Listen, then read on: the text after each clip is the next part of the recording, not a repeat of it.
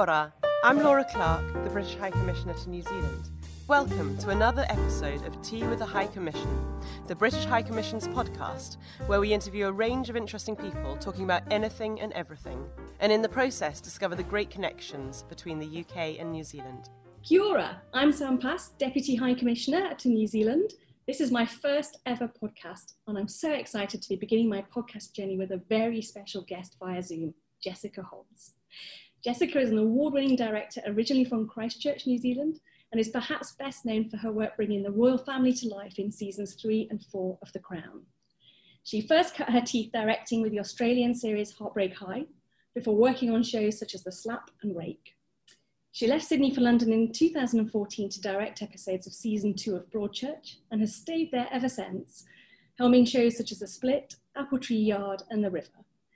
She has worked with some of Britain's best actors, including Olivia Colman, David Tennant, Emily Watson, Helena Bonham Carter, and Nicola Walker, and worked with acclaimed showrunners Peter Morgan and Chris Chibnall. She's now well and truly made her mark in the UK, with her work on The Crown earning her an Emmy nomination for season 3 finale, Cri de Coeur. Welcome, Jessica. Thank you so much for joining us tonight. Kia ora. It's so nice to be speaking to someone at home. I'm so glad we've got this opportunity. It's absolutely fantastic. I'm a big fan of your work. So let's get started. You come from a talented family of directors and actors. Do you think you were always going to end up in the entertainment industry, or did you have other plans originally? I guess with the benefit of hindsight, it probably makes sense where I ended up, but I wasn't entirely sure. I was very into sport and athletics when I was at school, but I had a very private, secret love of cinema that I'm not sure I entirely understood. I grew up in a theatre family, what a film or television director was, but I remember being shown Zeffirelli's Romeo and Juliet when I was at high school by an English teacher, and having that kind of transcendent experience as you can at 14 and disappearing into that world and knowing somewhere in my back brain, someone gets to create that world. Who gets to do that? That's what I want to do. But it just seemed like such a genuinely unattainable goal. I had no idea how to get from that idea to doing it. Fantastic. Well, look, we're going to come back to your earlier career a little bit later in the interview, but for me, The Crown is fascinating, not only for its depiction of the royals, but for the way it brings colour to British history, from events like the Aberfan disaster to the moon landing. Was there anything that particularly surprised you when you were researching for The Crown? So many things. We have we have many royal advisors, but we have someone who works with us on set, Major David, and he is a font of all knowledge, and even things like how the day is structured. I think what struck me more than anything was the deep love and respect that every single person who works in that organisation has for the Crown, for the monarch herself. And I became very swept up in that. After 2 seasons of it, I have such immense respect for the Queen, for the job that she does, for what she's sacrificed, and her extraordinarily unwavering duty to the country. And I don't think I would have said that before I came onto the show. I've really learnt an enormous amount about how the monarch works within the British Constitution and how she works, why that stopgap, if I'm putting a very simplistic term on it, is so important for our parliamentary structure. And if that were to go, it would need to be filled with something else. So I think that for me has been the most fascinating.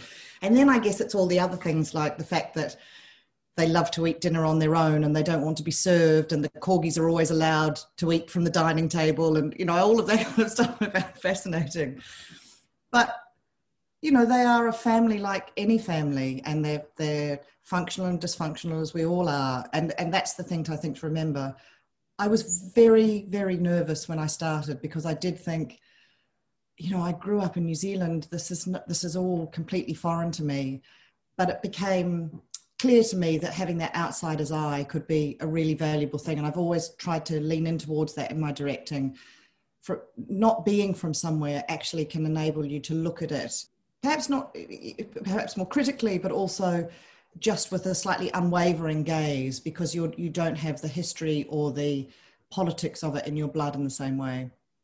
Absolutely. It's really interesting just talking to you and listening to you talk about that sense of public service alongside being a normal family. And I think that's what The Crown really shows, actually. You know, it's the kind of, you know, the two sides of the royal family that not everyone gets to see. So brilliant. And through The Crown, you've helped bring to life some of the UK's most significant historical figures. We've got Diana, Princess of Wales. We've got Margaret Thatcher. Everybody, there's just so many things going on and lots of historical events. Do you have a Kiwi historical figure that you would love to bring to screen, or a period of history that you would love to cover in more detail? I did think about this quite a lot, and I think my really deep wish for this is, I just think there is so much Māori history that hasn't made it to the screen that I would love to see made in the scale with the budgets that we're doing something like The Crown on, because I think they are, and this is not for me to make. This is something for a Māori filmmaker to make, but that's what I'd like to see. I feel like the extraordinary way New Zealand has developed as a nation, particularly from Māori culture and its effect on the Pākehā people who live within that nation, is groundbreaking for the world. And I just would love, it's going to make me a bit emotional, that's what I'd love to see money poured into. I think people would flock to see that. So, you know, if anyone from HBO is listening, please go down there.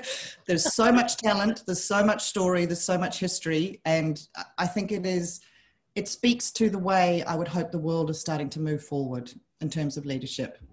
Absolutely. We'll see if we can get that message out to HBO for you, definitely. I'm thinking about Broadchurch and how popular it was in the UK and how Britain's embraced the characters it featured. I certainly did. I was a huge fan. How do you put your own mark on an episode of a series such as Broadchurch or The Crown, while still making it feel like it fits in with the rest of the series? You mentioned your outsider's eye, but is there something else you feel you bring? Yes, I think it's so interesting that question, because I do chop and change between doing complete shows on my own or being part of a show. I really love being part of a show, but I'm very particular about which ones I go into. For me, it's much more about the writer's voice. So, for example, with River, as soon as I knew it was Abby Morgan, she was someone I'd always wanted to work with.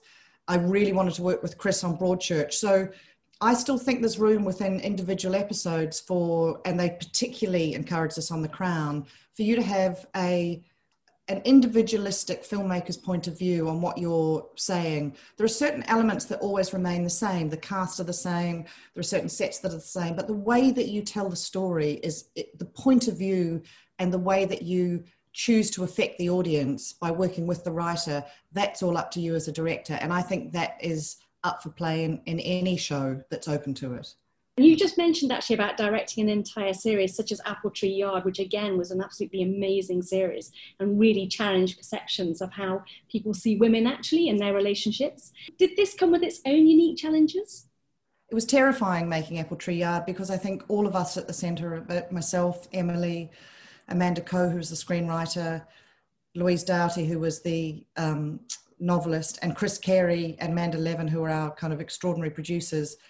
We knew what we were trying to convey to an audience, but we also didn't want to preach to the converted. We knew that, you know, there's a large, very aware group of the population, you know, 50% of us who understand what those sexual politics are like. But what we wanted to do was reach perhaps those people who that hadn't occurred to or hadn't seen it from that perspective.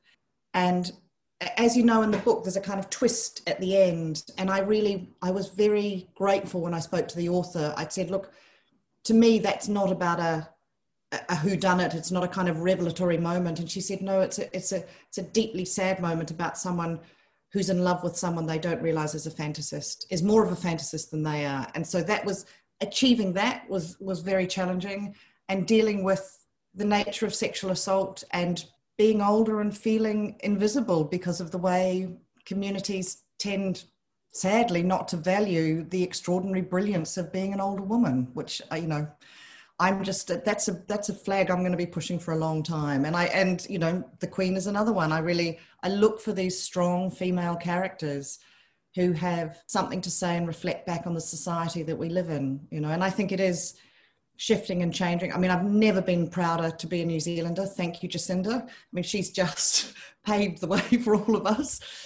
But it is wonderful that these female leaders are are getting the recognition they deserve for the extraordinary work perhaps that they've done in this pandemic, so it's a very important thing to me politically, and it does imbue everything that I do.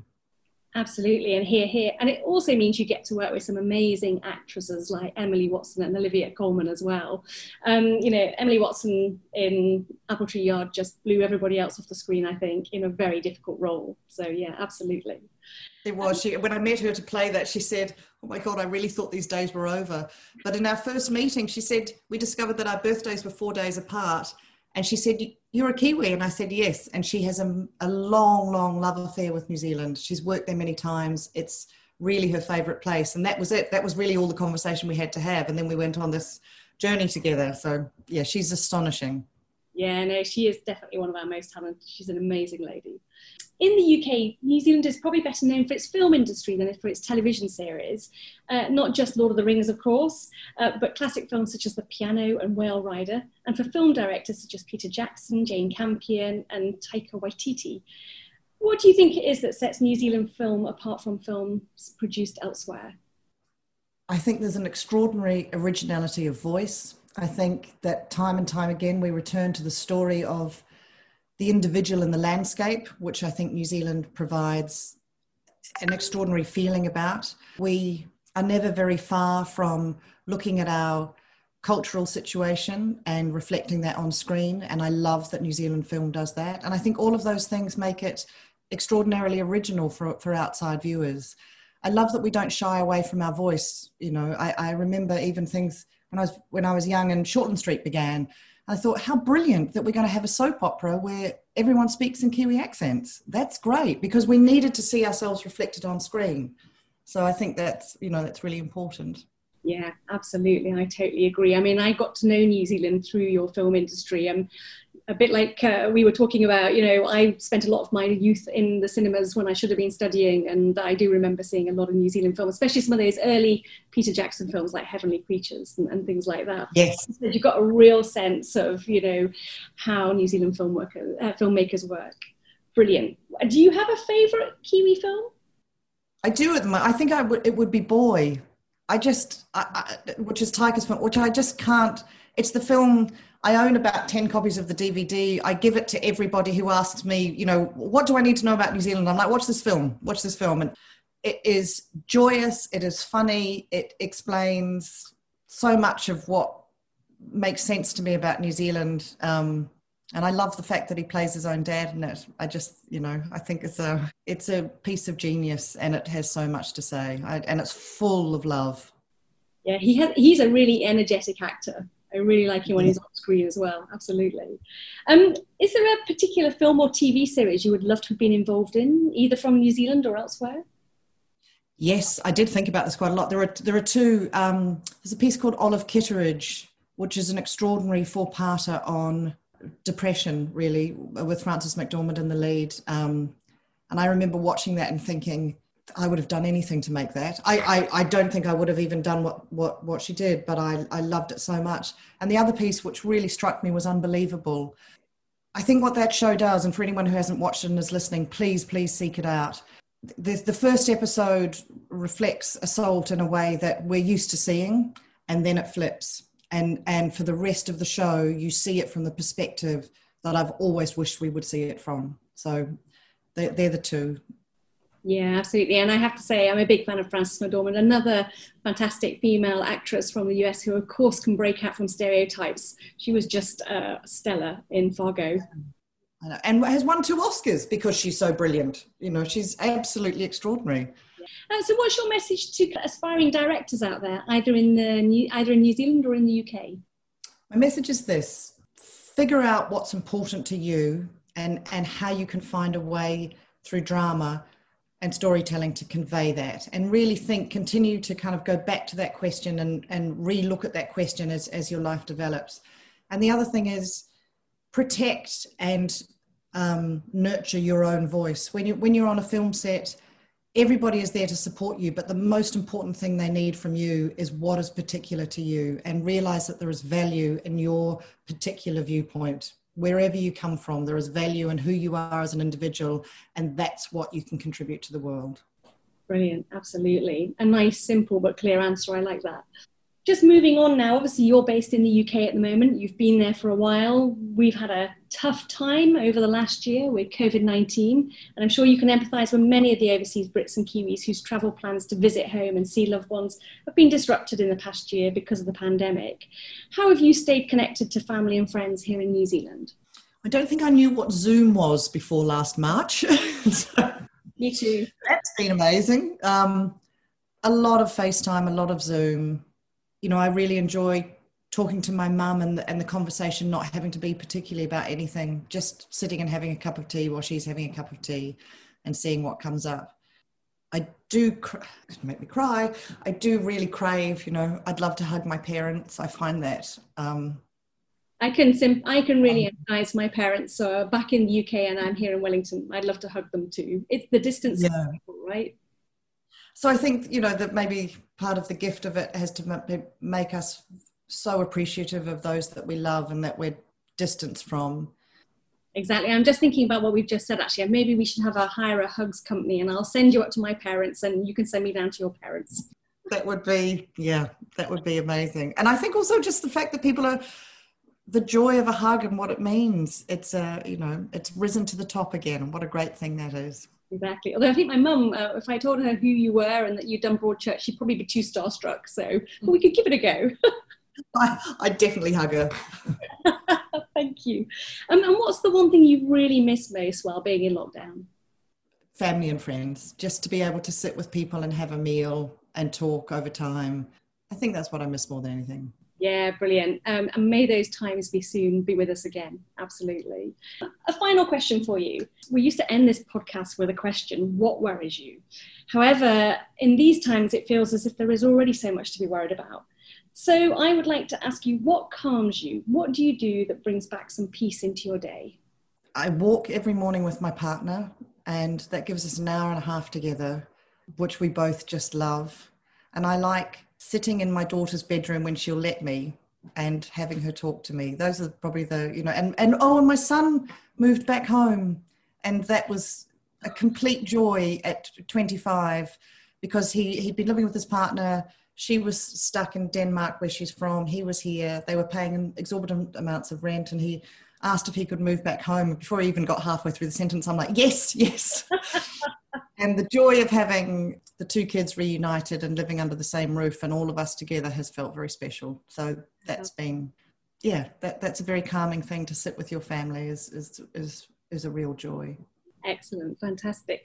Well, Jessica, it's been an absolute pleasure to talk to you today. And thank you for such honest and illuminating answers. We've learned lots about you and your career and the wonderful work you've been doing in the UK on television series. I think it's just from me to say thank you and all the best with your next project. Are you allowed to tell us what you're working on, or is it all a big secret?